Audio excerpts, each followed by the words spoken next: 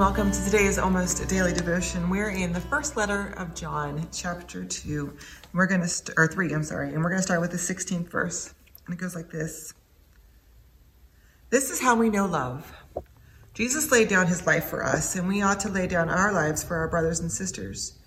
But if a person has material possessions and sees a brother or sister in need, and that person doesn't care, how can the love of God remain in him?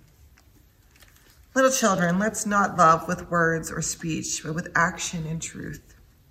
This is how we will know that we belong to the truth and reassure our hearts in God's presence. Even if our hearts condemn us, God is greater than our hearts and knows all things. Dear friends, if our hearts don't condemn us, we have confidence in relationship to God.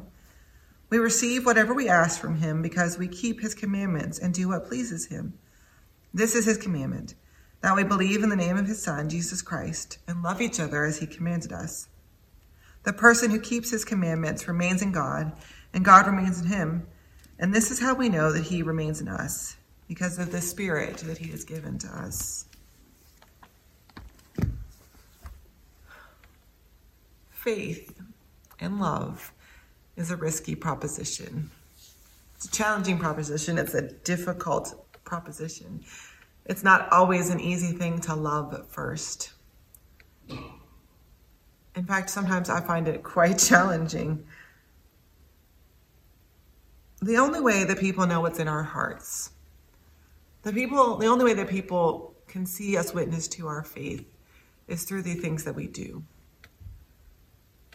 The words that we say don't often, almost never, carry as much weight as the way we behave, the things that we do, the practices that we put into place.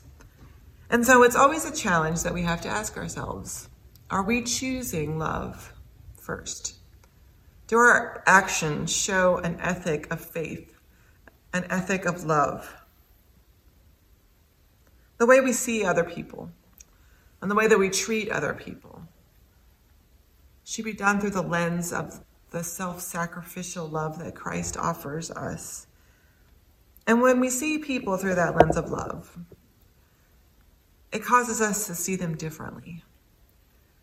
It causes us to treat them differently.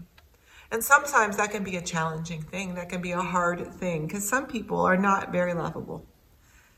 Some people are negative. They're Debbie Downers, they're, whatever cliche you want to put in there. They're just people who see the worst, or to choose in some extent misery or anger. And it's difficult to love those people. It's difficult to extend love to people that you know are saying things about you behind your back. So how does it change how we treat those people if we choose not to respond to them in the way that they are treating us? If we choose to respond to them through eyes of love, through acts of love,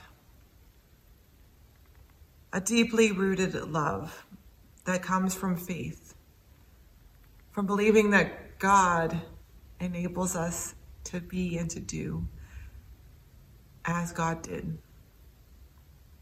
Faith and love have to coexist.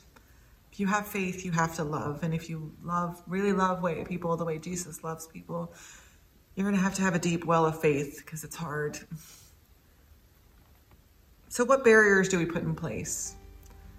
What keeps us from loving other people in the way that Christ would love them? And if we really take that seriously, how do we change how we see other people?